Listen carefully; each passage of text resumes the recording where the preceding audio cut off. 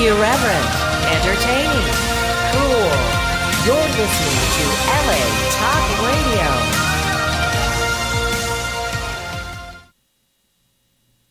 You can support Sapphire Planet by visiting the online store at sapphireplanet.com. Welcome. Your journey is just beginning.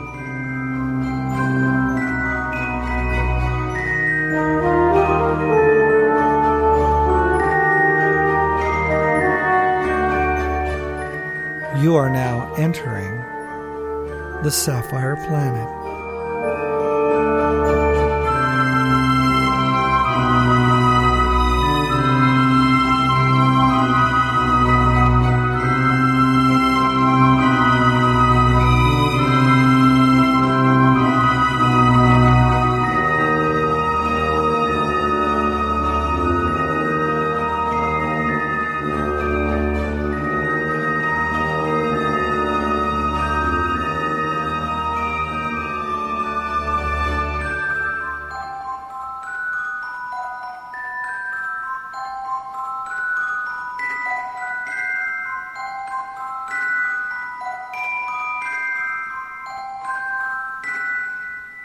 You are now in the Sapphire Planet.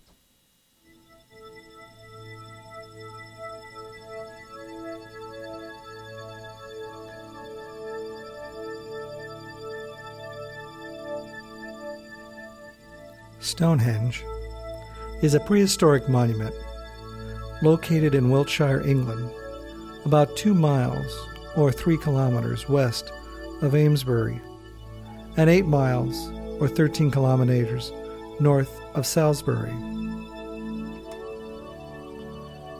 One of the most famous sites in the world, Stonehenge is the remains of a ring of standing stones set within earthworks.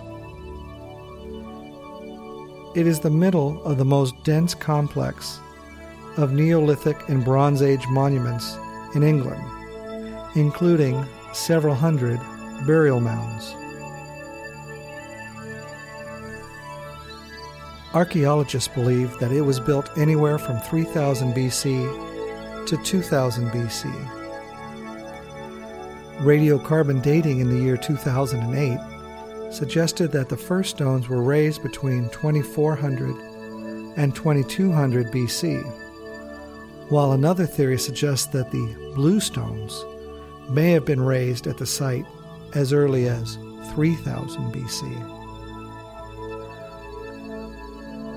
The surrounding circular earth bank and ditch, which constitutes the earliest phase of the monument, have been dated to about 3100 BC. The site and its surroundings were added to the UNESCO list of World Heritage Sites in 1986 in a co-listing with Avebury Henge. It is a nationally legally protected, scheduled ancient monument.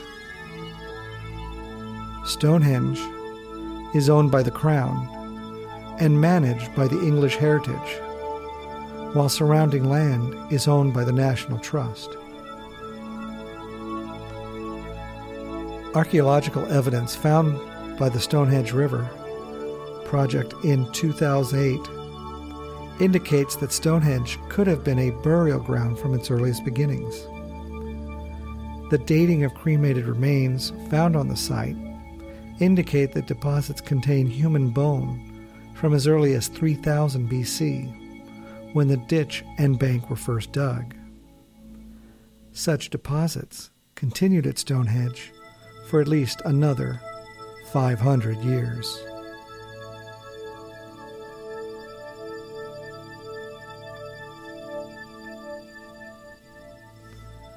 The henge portion has given its name to a class of monument known as henges. Archaeologists define henges as earthworks consisting of a circular banked enclosure with an internal ditch. As often happens in archaeological terminology, this is a holdover from antiquarian use and Stonehenge is not truly a henge site, as its bank is inside its ditch. Despite being contemporary with true Neolithic henges and stone circles, Stonehenge is in many ways atypical. For example, at more than 7.3 meters or 24 feet tall, its standing trilithons supporting lintels, held in place with morts and tenon joints, make it unique.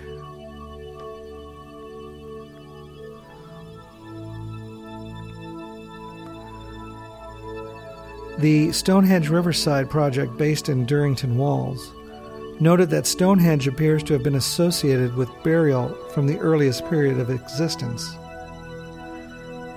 Stonehenge was a place of burial from its beginning to its zenith, and in the mid-3rd millennium BC. The cremation burial dating to Stonehenge's sarsen stones phase is likely just one of many from the later period of the monument's use, and demonstrates that it was still very much a domain of the dead. Stonehenge evolved in several construction phases spanning at least 1,500 years. There is evidence that large-scale construction on and around the monument that perhaps extends the landscape time frame to 6,500 years. Dating and understanding the various phases of activity is complicated by disturbances of the natural chalk, by periglacial effects, and animal burrowing, poor quality early excavation records, and lack of accurate, scientifically verified dates. The modern phasing most generally agreed to by archaeologists. Archaeologists have found 4, or possibly 5, large Mesolithic post holes. They say maybe 5 because one may have been a natural tree throw, which date to the year around 8,000 BC, beneath the nearby modern tourist parking lot. These held pine posts around 3/4 of a meter or 2 feet 6 inches in diameter, which were erected and eventually rotted in position. 3 of the posts, and possibly 4, were in an east-west alignment, which may have had a ritual significance. No parallels are known from Britain at the time, but similar sites have been found in Scandinavia. Salisbury Plain was then still wooded, but 4,000 years later, during the early Neolithic, people built a causewayed enclosure at Robin Hood's Ball and long barrow tombs in the surrounding landscape. In approximately 3500 BC, a Stonehenge cuirass was built 700 meters or 2,300 feet north of the site as the first farmers began to clear the trees and develop the area. A number of other adjacent stone and wooden structures and burial mounds previously overlooked may date back as far as 4,000 BC. Charcoal from the Blickmead camp, 1.5 miles from Stonehenge, has been dated to around 4,000 BC.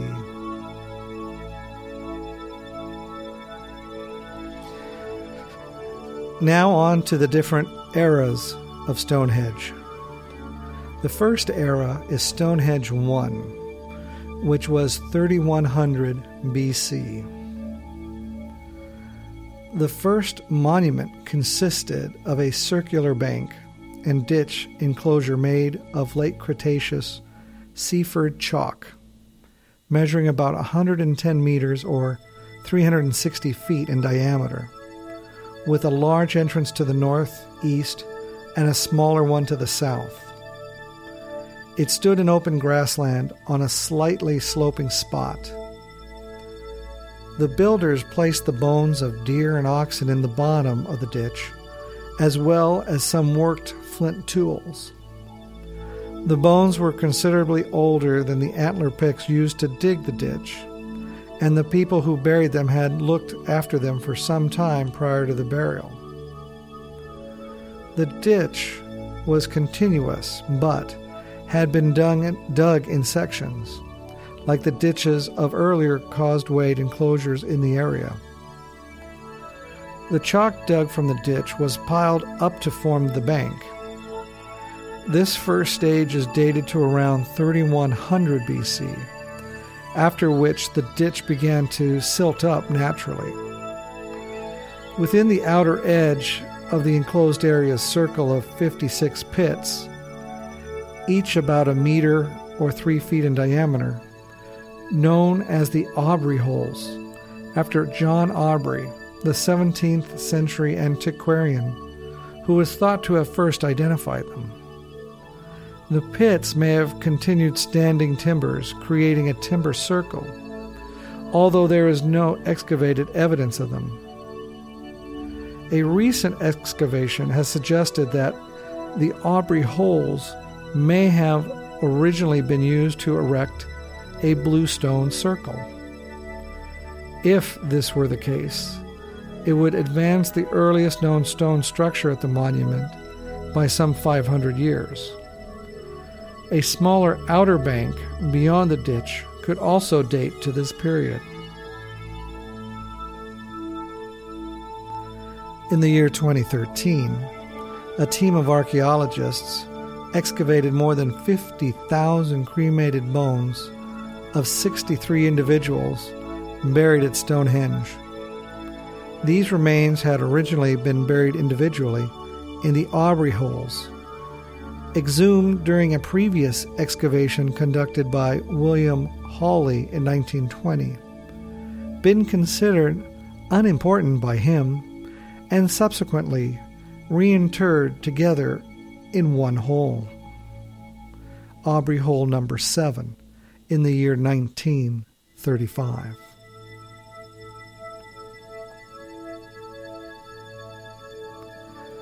Physical and chemical analysis of the remains has shown that the cremated were almost equally men and women, and included some children.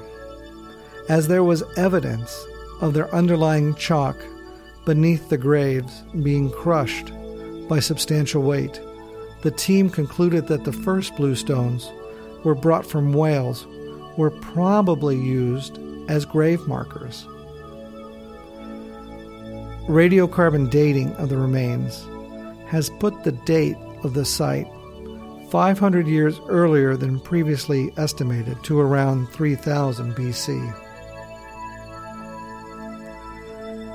Analysis of animal teeth found at nearby Durrington Walls, thought to be the builders' camp, suggests that as many as 4,000 people gathered at the site for the midwinter and midsummer festivals. The evidence showed that the animals had been slaughtered around 9 months or 15 months after their spring birth. Strontium isotope analysis of the animals' teeth showed that some had traveled from a far field as the Scottish Highlands for the celebration. The next era is known as Stonehenge II, and that was around the year 3000 BC. Evidence of the second phase is no longer visible. The number of post holes dating to the early 3rd millennium BC suggests that some form of timber structure was built within the enclosure during this period. Further standing timbers were placed at the northeast entrance, and a parallel alignment of posts ran inwards from the southern entrance. The post holes are similar and smaller than the Aubrey holes, being only around half a meter or 16 inches in diameter, and are much less regularly spaced. The bank was purposely reduced in height and the ditch continued to silt up. At least 25 of the Aubrey holes are known to have contained later, intrusive cremation burials dating to the 2 centuries after the monument's inception. It seems that whatever the hole's initial function, it changed to become a funerary one during Phase 2. 30 further cremations were placed in the enclosure's ditch and at other points within the monument, mostly in the eastern half. Stonehenge is therefore interpreted as functioning as an enclosed cremation ceremony at this time, during Phase 2, the earliest known cremation cemetery in the British Isles. Fragments of unburnt human bone have been found in the ditch fill. Dating evidence is provided by the late Neolithic grooved ware pottery that has been found in connection with the features from this phase.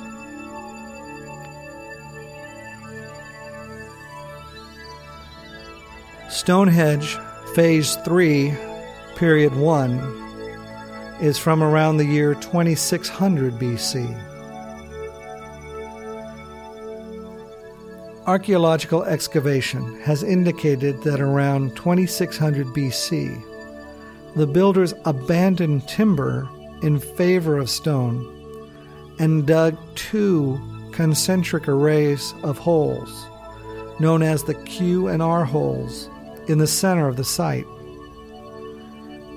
These stone sockets are only partially known, hence on present evidence are sometimes described as forming crescents.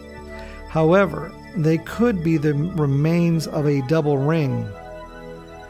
Again, there is little firm dating evidence for this phase. The holes held up to 80 standing stones, only 43 of which can be traced today. The blue stones, some of which were made by dolerite and igneous rock, were thought for much of the 20th century to have been transported by humans from the Preseli Hills, an astounding 150 miles or 240 kilometers away in modern-day Pembrokeshire in Wales. Another theory that has recently gained support is that they were brought much nearer to the site as glacial erratics by the Irish Sea Glacier.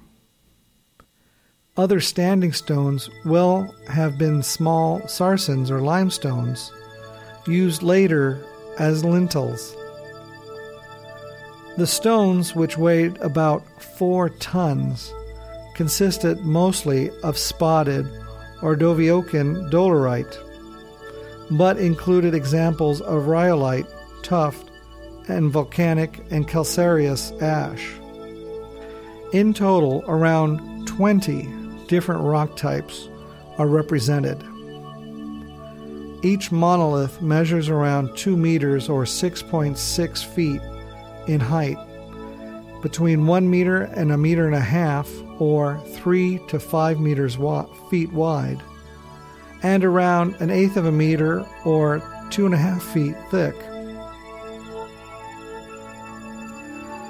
What was to become known as the altar stone is almost certainly derived from either Carmarthenshire or the Brecon Beacons, and may have stood as a single large monolith.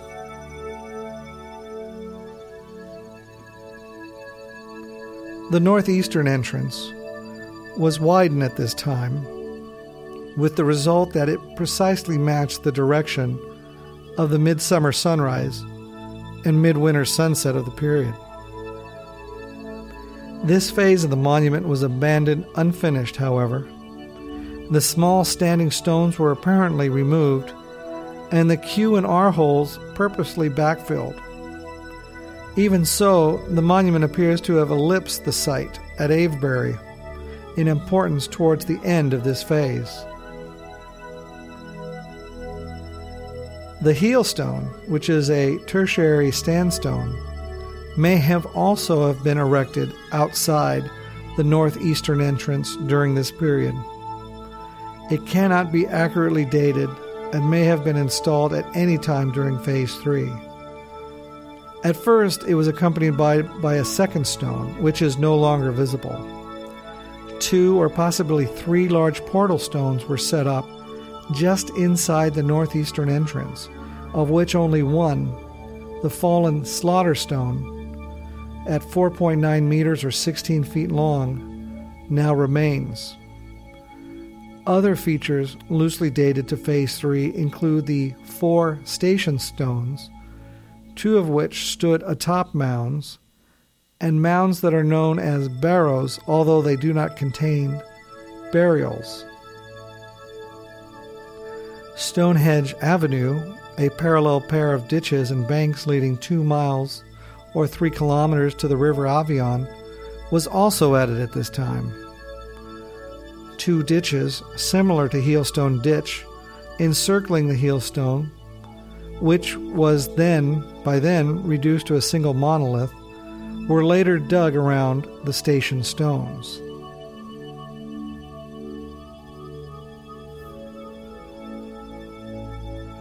The next phase is Stonehenge Phase 3, Period 2, from the year 2600 BC to the year 2400 BC.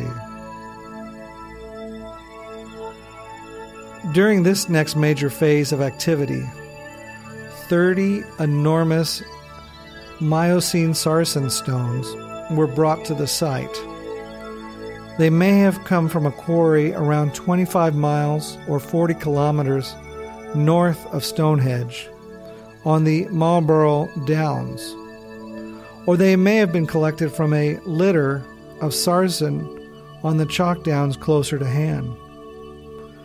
The stones were dressed and fashioned with mortise and tenon joints before 30 were erected as a 33-meter or 108-foot diameter circle of standing stones with a ring of 30 lintel stones resting on top.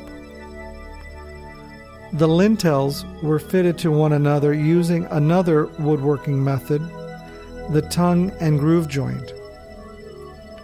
Each standing stone was about 4.1 meters or 13 feet high, 2.1 meters or 7 feet wide, and weighed around 25 tons. Each had clearly been worked with the final visual effect in mind.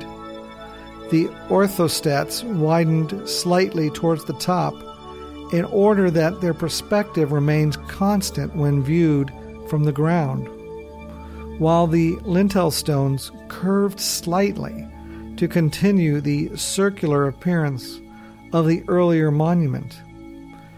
The inward-facing surfaces of the stones are smoother and more finely worked than the outer surfaces. The average thickness of the stones is 1.1 meters or 3 feet 7 inches, and the average distance between them is 1 meter or 3 feet 3 inches. A total of 75 stones would have been needed to complete the circular stones and the trilithon horseshoe. It was thought that the ring might have been left incomplete, but an exceptionally dry summer in the year 2013 revealed patches of parched grass which may correspond to the location of removed sarsens. The lintel stones, which are on top, are each around 3.2 meters or 10 feet wide, 1 meter or 3.3 inches thick, and 1 meter or 2 foot 7 inches tall. The tops of the lintels are 5 meters or 16 feet above the ground. Within this circle stood 5 trilithons of dressed sarsen stone arranged in a horseshoe shape 14 meters or 45 feet across, with its open end facing northeast. These huge stones, 10 uprights and 5 lintels, weighed up to 50 tons each. How did they move these things? They were linked using complex joining. They are arranged symmetrically. The smaller pair of trilithons were around 6 meters or 20 feet tall. The next pair a little higher, and the largest single trilithon in the southwest corner would have been 7.3 meters or 24 feet tall. Only one upright from the great trilithon still stands, of which 6.7 meters or 22 feet is visible, and a further 2.4 meters or 7 feet 10 inches is buried below ground. The edges of a dagger and 14 axe heads have been carved on one of the sarsens, known as Stone 53. Further carvings of the axe heads have been seen on the outer faces of stones 3, 4, and 5. The carvings are difficult to date, but are morphological similar to late Bronze Age weapons. Recent laser scanning work on the carvings supports this interpretation. The pair of trilithons on the northeast are smallest, measuring around 6 meters or 20 feet in height. The largest, which is on the southwest of the horseshoe, is almost 7.5 meters or 25 feet tall. This, the most ambitious phase, has been radiocarbon dated to be between 2600 and 2400 BC. Slightly earlier than Stonehenge Archer, discovered in the outer ditch of the monument in 1978, and the 2 sets of burials known as the Amesbury Archer and the Boscombe Bowman, discovered 3 miles or 5 kilometers to the west. At about the same time, a large timber circle and a second avenue were constructed 2 miles or 3 kilometers away at Durrington Walls, overlooking the River Avon. The timber circle was oriented towards the rising sun on the midwinter solstice, opposing the solar alignments at Stonehenge, while the avenue was aligned with the setting sun on the summer solstice and led from the river to the timber circles. Evidence of huge fires on the banks of the Avon between the 2 avenues also suggests that both circles were linked, and they were perhaps used as a procession route on the longest and shortest days of the year. Researchers speculate that the wooden circles at Durrington Walls was the center of a land of the living, while the stone circle represented the land of the dead, with Avon serving as a journey between the two.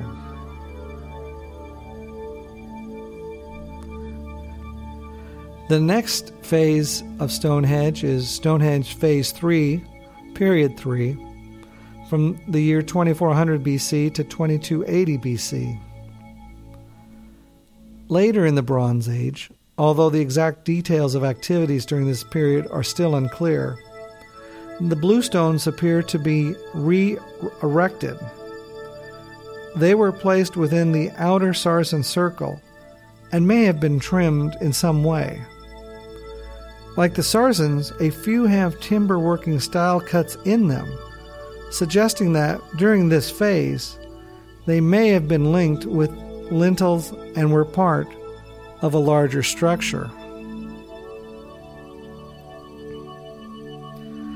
Stonehenge Phase 3, Period 4, from 2280 BC to 1930 BC. This phase saw further rearrangement of the bluestones. They were arranged in a circle between the 2 rings of Sarsens and in an oval at the center inner ring. Some archaeologists argue that some of these bluestones were from a second group brought from Wales. All the stones formed well-spaced uprights without any of the linking lintels interfering in Stonehenge Phase 3, Period 3. The altar stone may have been moved within the oval at this time and re-erected vertically. Although this would seem the most impressive phase of the work, Stonehenge Phase 3, Period 4 was rather shabbily built compared to its immediate predecessor, as the newly installed bluestones were not well founded and began to fall over. However, only minor changes were made after this phase. Next comes Stonehenge Phase 3, Period 5, from 1930 BC to 1600 BC.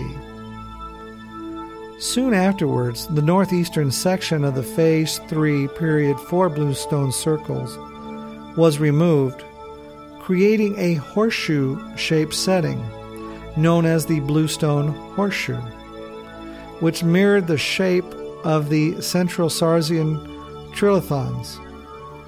This phase is contemporary with the Seahenge site in Norfolk.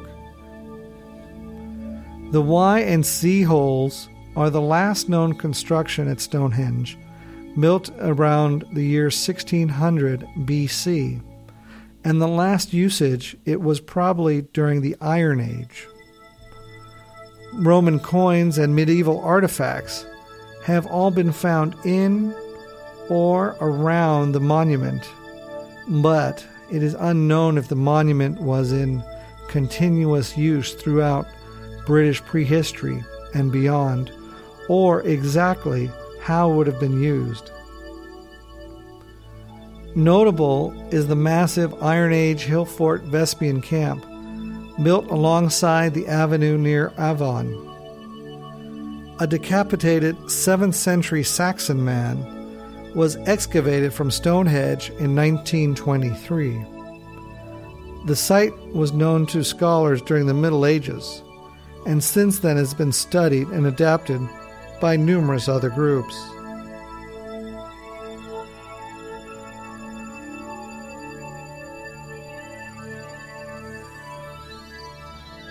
Stonehenge was proudly produced by a culture that left no written records. Many aspects of Stonehenge remain subject to debate. A number of myths surround the stones. There is little or no direct evidence for the construction techniques used by the Stonehenge builders. Over the years, various authors have suggested that supernatural or anachronistic methods were used, usually asserting that the stones were impossible to move otherwise. However, conventional techniques using Neolithic technology, as basic as shear legs, have been demonstrably effective at moving and placing stones of a similar size. Proposed functions for the site include uses as an astronomical observatory or a religious site. More recently, 2 major new theories have been proposed. One has suggested that Stonehenge was a place of healing, the primeval equivalent of Lourdes. They argue that this accounts for the high number of burials in the area and for the evidence of trauma deformity in some of the graves. However, they do not concede that the site was probably multifunctional and used for ancestor worship as well. Isotope analysis indicates that some of the buried individuals were from other regions. A teenage boy buried approximately 1550 BC was raised near the Mediterranean Sea. A metal worker from the year 2300 BC, dubbed the Amesbury Archer, grew up near the Alpine foothills of Germany. And the Boscombe Bowman, probably arrived from Wales or Brittany, France.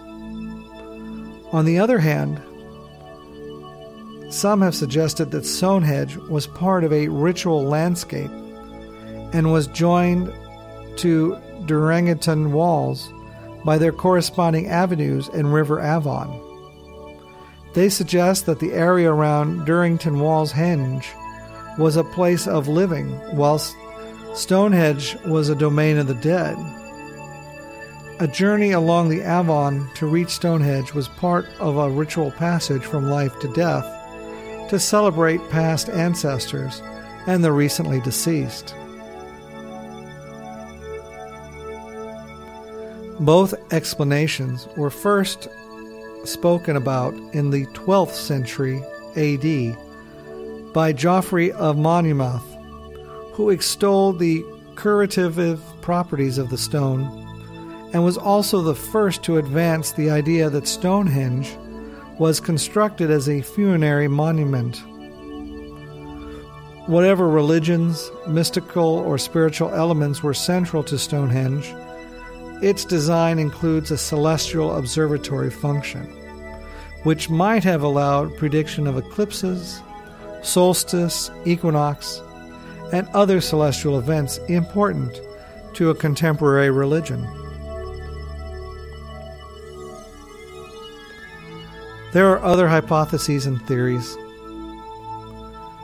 Some say that Stonehenge may have been built as a symbol of peace and unity, indicative in a part by fact that at the time of its construction, Britain's Neolithic people were experiencing a period of cultural unification.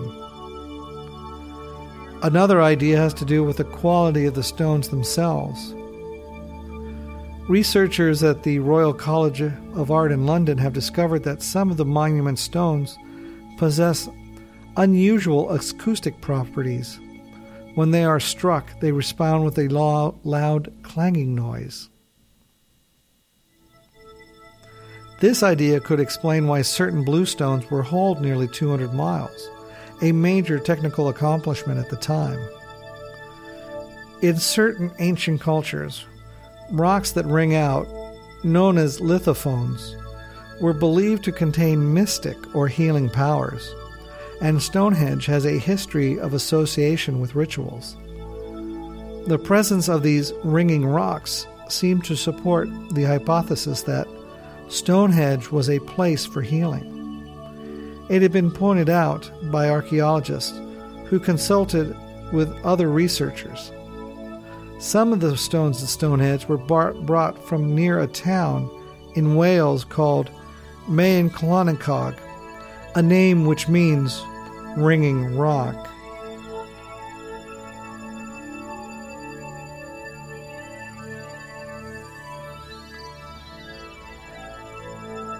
The heel stone lies northeast of the Sarsen Circle, besides the end portion of the Stonehenge Avenue.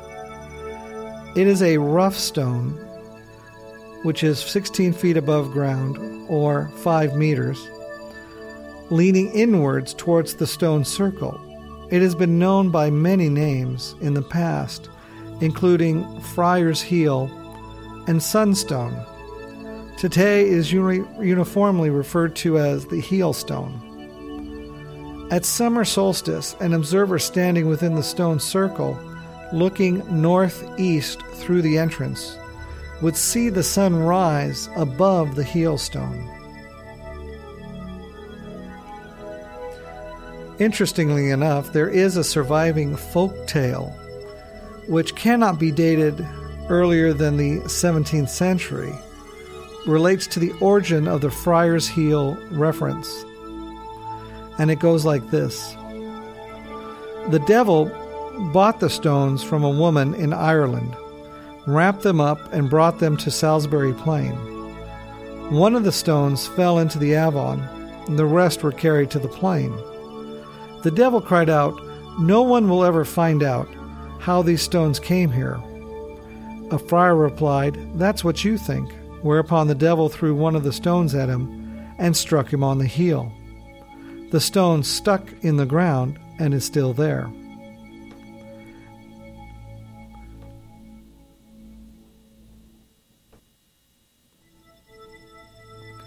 In the 12th century, Geoffrey of Monmouth included a fanciful story in his work, Historia Regum Britannia, that attributed the monument's construction to Merlin. Geoffrey's story spread widely, appearing in more than less elaborate forms in adaptations of his work such as Wace Norman's French Roman de la Brute, Middle English Brute, and Welsh Brute y Brynholm. According to Geoffrey, the rocks of Stonehenge were healing rocks, called the Giant's Dance, which giants had brought from Africa to Ireland for their healing properties. The 5th century king Aurelius Ambrosius wished to erect a memorial to the 3,000 nobles slain in battle against the Saxons and buried at Salisbury. And Merlin's advice chose Stonehenge. The king sent Merlin, Uther Pendragon, who is Arthur's father, and 15,000 knights to remove it from Ireland, where it had been constructed on Mount Killarras by the giants. They slew 7,000 Irish, but the knights tried to move the rocks with ropes and forces. They failed. Then Merlin, using gear and skill, easily dismantled the stones and sent them over to Britain, where Stonehenge was dedicated.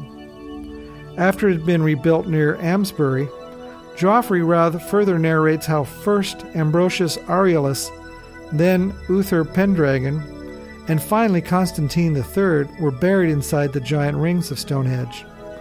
As well as the Historia Regum Britannia, there is place name evidence to connect Ambrosius with nearby Amesbury.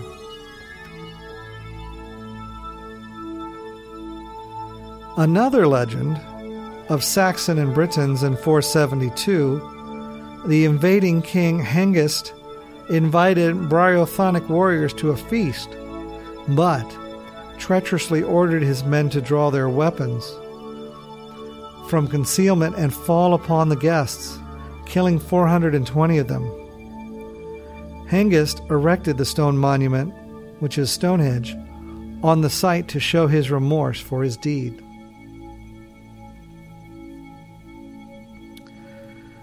Well, enough for legend. Let's talk about what is happening currently. From the 16th century to the present, Stonehenge has changed ownership several times since King Henry VIII acquired Amesbury Abbey and its surrounding lands. In 1540, Henry gave the estate to the Earl of Hertford. It subsequently passed to Lord Carleton and then to the Marquess of Queensberry. Yes, the Marquess of Queensberry. The Antrobus family of Cheshire bought the estate in 1824. During World War I, an aerodrome, Royal Flying Corps No. 1 School of Aerial Navigation and Bomb Dropping, was built on the downs just to the west of the circle and in the dry valley at Stonehenge Bottom. A main road junction was built along with several cottages and a cafe. The Antrobus family sold the site after their last heir was killed in the fight in France. The auction by Knight, Frank, and Rutley, estate agents in Salisbury, was held on September 21, 1915, and included lot number 15. Stonehenge, with about 30 acres, 2 rods, 37 perches of adjoining downland. Cecil Chubb bought the site for £6,600 and gave it to the nation 3 years later.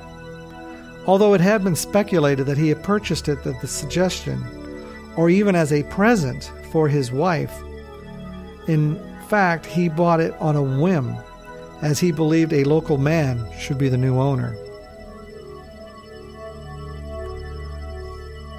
In the late 1920s, a nationwide appeal was launched to save Stonehenge from the encroachment of modern buildings that begun to rise around it. By 1928, the land around the monument had been purchased with the appeal donations and given to the National Trust to preserve. The buildings were removed, although the roads were not, and the land returned to agriculture. More recently, the land has been part of a grassland reversion scheme, returning the surrounding fields to native chalk grasslands.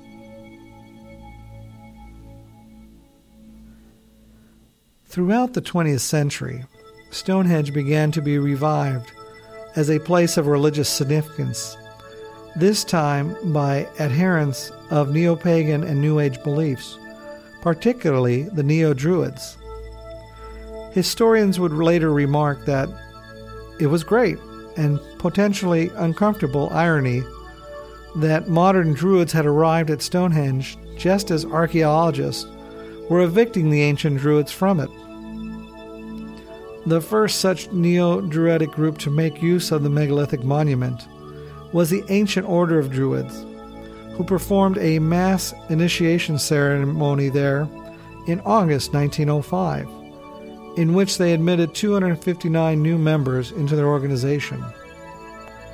This assembly was largely ridiculed in the press, who mocked the fact that the Neo-Druids were dressed up in costumes consisting of white robes and fake beards.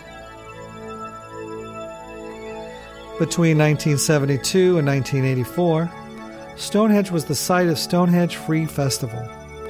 After the Battle of Beanfield in 1985, this use of the site was stopped for several years, and ritual use of Stonehenge is now heavily restricted. Some Druids have arranged an assembly of monuments styled on Stonehenge in other parts of the world. When Stonehenge was first opened to the public, it was possible to walk among and even climb on the stones. But the stones were roped off in 1977 as a result of serious erosion. Visitors are no longer permitted to touch the stones, but are able to walk around the monument from a short distance away. English Heritage does, however, permit access during the summer and winter solstice and the spring and autumn equinox. Additionally, visitors can make special bookings to access the stones throughout the year.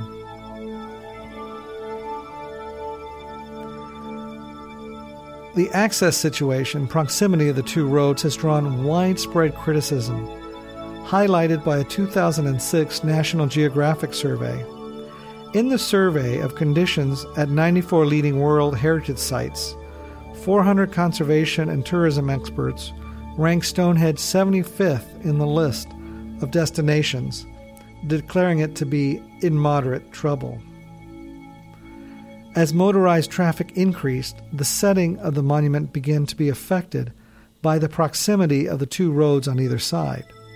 The A344 to Shrewton on the north side and the A303 to Winterbourne Stroke on the south. Plans to upgrade the A303 and close the A344 to restore the vista from the stones have been considered since the monument became a World Heritage Site. However, the controversy surrounding the expansive rerouting of the roads has led to the scheme being canceled on multiple occasions. On December 6, 2007, it was announced that extensive plans to build Stonehenge Road Tunnel under the landscape and create a permanent visitor center had been canceled. On May 13, 2009, the government gave approval for a £25 million scheme to create a smaller visitor center and close the A344, although this was dependent on funding and local authority planning consent. On January 20th, 2010, Wiltshire Council granted planning permission for a center 2.4 kilometers or 1.5 miles to the west, and English Heritage confirmed that the funds to build it would be available, supported by a £10 million grant from the Heritage Lottery Fund. On June 23, 2013, the A344 was closed to begin the work of removing the section of road and replacing with grass. The center is now open to the public as of December 18, 2013.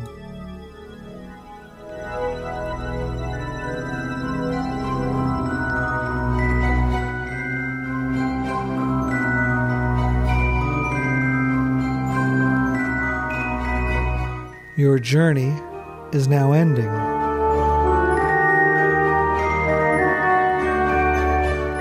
You are now leaving the Sapphire Planet.